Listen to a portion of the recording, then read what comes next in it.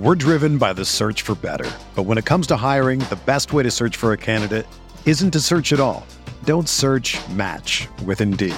Indeed is your matching and hiring platform with over 350 million global monthly visitors, according to Indeed data, and a matching engine that helps you find quality candidates fast. Ditch the busy work. Use Indeed for scheduling, screening, and messaging so you can connect with candidates faster. Leveraging over 140 million qualifications and preferences every day, Indeed's matching engine is constantly learning from your preferences, so the more you use Indeed, the better it gets. Join more than 3.5 million businesses worldwide that use Indeed to hire great talent fast. And listeners of this show will get a $75 sponsored job credit to get your jobs more visibility at Indeed.com/Blue Wire. Just go to Indeed.com/Blue Wire right now and support our show by saying that you heard about Indeed on this podcast. That's Indeed.com/Blue Wire. Terms and conditions apply. Need to hire? You need Indeed.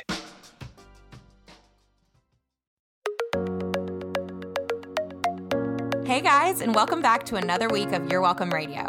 I'm your host, Tori Gordon, founder of Coachable. I'm a corporate dropout and recovering people pleaser turned online entrepreneur, speaker, and self-love junkie. And each week, I bring you a thought or a guest to help you get inspired, stay connected, and slay your fear dragons. So get ready to thank yourself for listening, because you're welcome here. Hey guys, what's going on? Welcome back to another week of You're Welcome Radio. I'm your host, Tori Gordon, and guess what? It's my birthday. Hey. Yeah, it is. I'm turning 29 today. I guess I already turned it.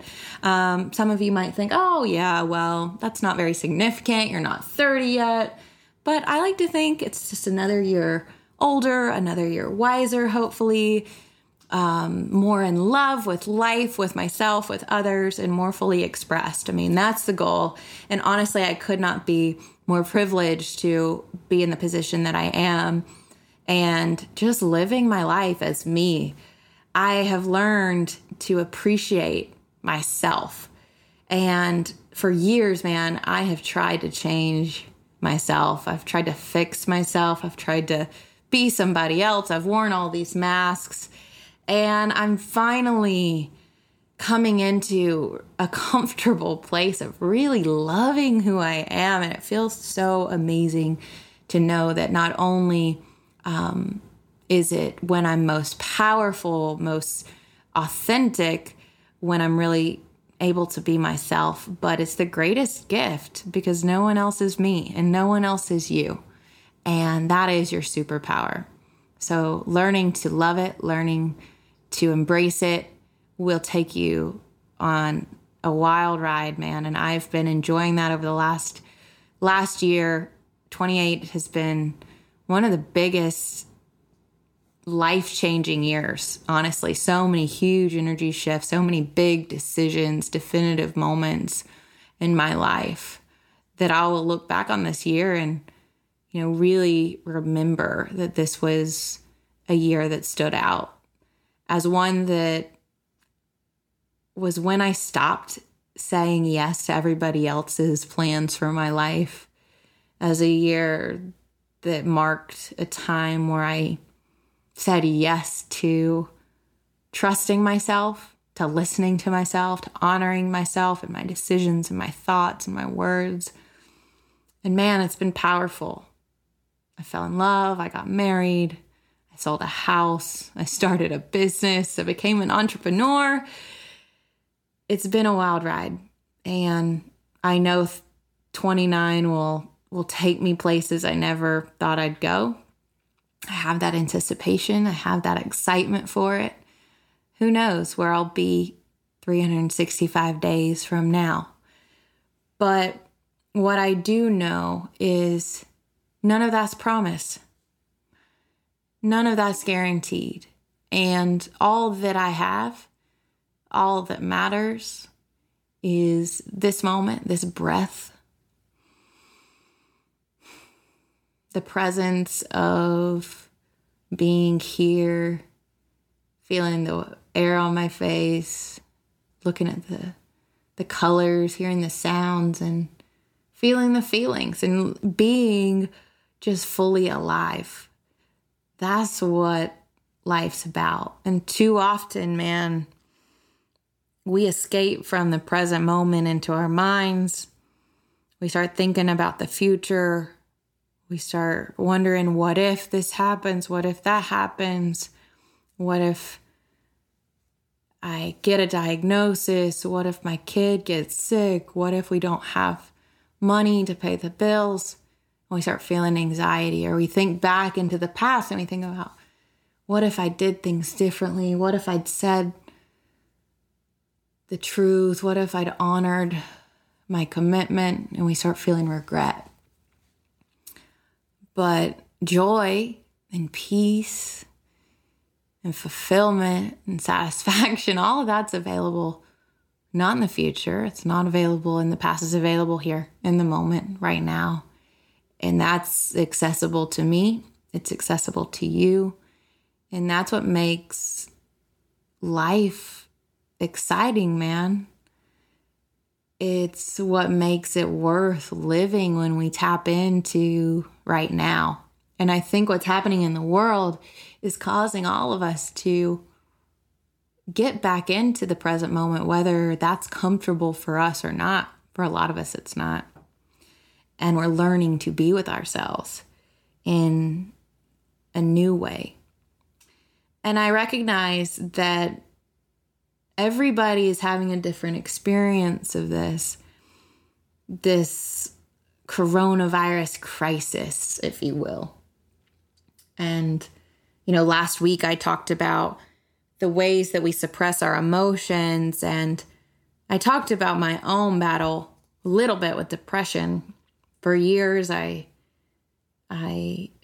numbed uncomfortable feelings. I distracted myself. I avoided hard conversations like the plague, like this virus. And, those tendencies were survival mechanisms that served me in my life for a time. They were not meant to be how I dealt with emotions my whole life.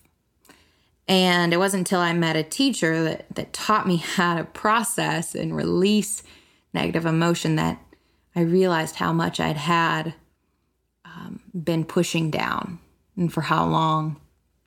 And so, as my gift to you for my birthday, today I am launching a 10-day challenge. It's going to be a deep dive into navigating emotion. I'm going to be teaching you guys on what it means to be fully expressed, how to be with the parts of you that are feeling anxious and scared and shameful and afraid.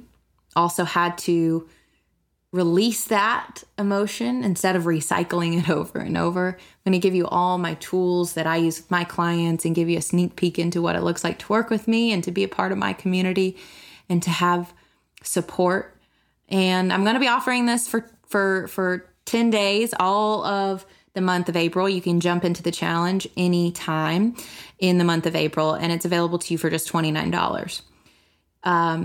29% of that, any revenue that comes in from this challenge, is going to go to support the Red Backpack Fund.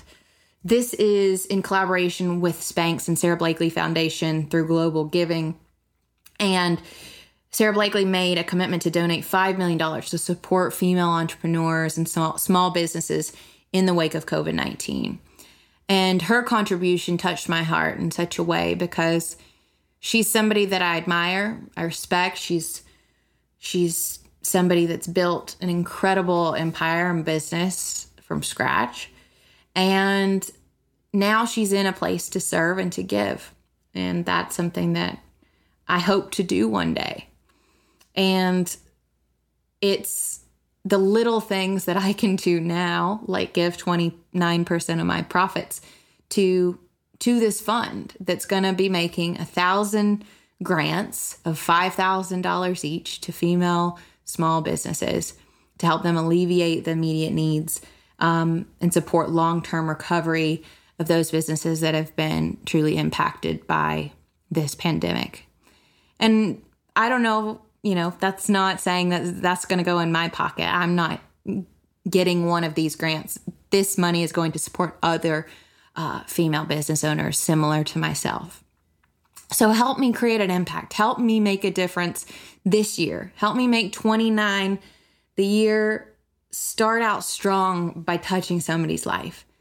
And you will be doing that if you invest just $29 into this 10-day challenge. You'll get a remarkable transformation if you really listen to all of the teaching and do and practice the strategies and tools that I give you, but also simply through your donation. So I thank you in advance for giving and for being part of that and for making my year a year of creating real impact.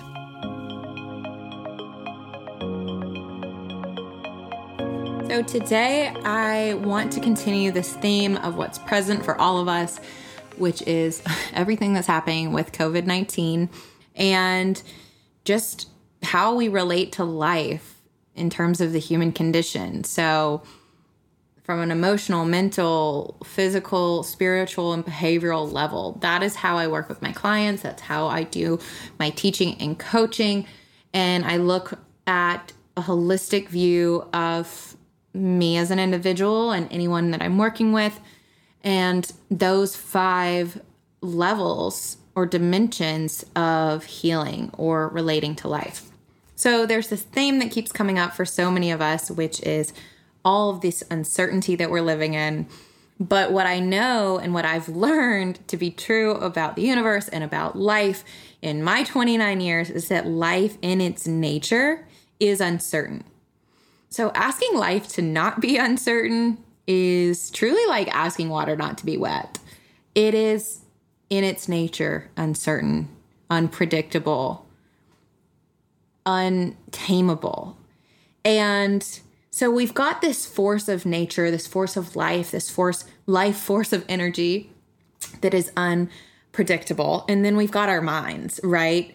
And our mind's primary function is to help us to survive. I mean, think of us going way back as primal beings, back in the Stone Ages where we're afraid of getting eaten alive by saber-toothed tigers. Our mind is meant to keep us from dying and is really looking for any sense of threat or danger. So as we look around right now and what's happening is left and right, we're being told there's danger everywhere.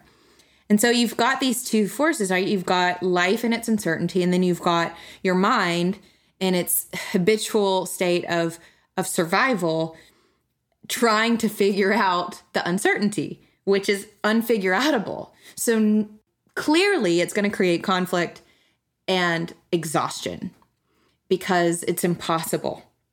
So what many of us are experiencing right now is that we're worrying about a bad future that hasn't happened yet. Right? All of the what if statements that I was talking about earlier. What if I get this diagnosis? What if my parent gets ill? What if I can't pay my bills? What if? So we're worrying about a bad future that hasn't happened yet and simultaneously trying to figure out all the steps to avoid that. So the opportunity that I really see here and what I want to share for the sake of hopefully providing somebody some relief during this time is that I don't care where you come from, what your name is, who your daddy is, how much money you make, what side of town you're from, what you do for a living. None of us know what's going to happen. And I'm not trying to sound like trite right now, but it is extremely liberating when you come to this conclusion and awareness within yourself, because the truth is, no matter how much effort you put into trying to figure it out, because all you inevitably end up doing is wasting so much energy and exhausting yourself, which is ultimately how so many people live their lives. The part of us that's trying to predict an uncertain, painful future and taking all the steps to avoid that. And don't get me wrong, this experience and this pandemic is bringing up very real, big, scary emotions for all of us. And that is not to be overlooked. It is a reflection of the human experience. But at the same time, those are byproducts of the part of us that it's very entrenched with needing to survive. The attachment, the clinging, the neediness, the desperation, the holding on to our own existence. Again, this is not wrong, but it is exhausting. So bringing it back to what is the opportunity here? What is there for us to learn? I think there's an opportunity for us to really look at our deep-rooted primal fears of being faced with our own mortality. Every single day in the news and the media, we're being thrown numbers of how many people have died today, how many people in our city, in our state, in our country, in the world. And every day we're inundated with this information about our mortality.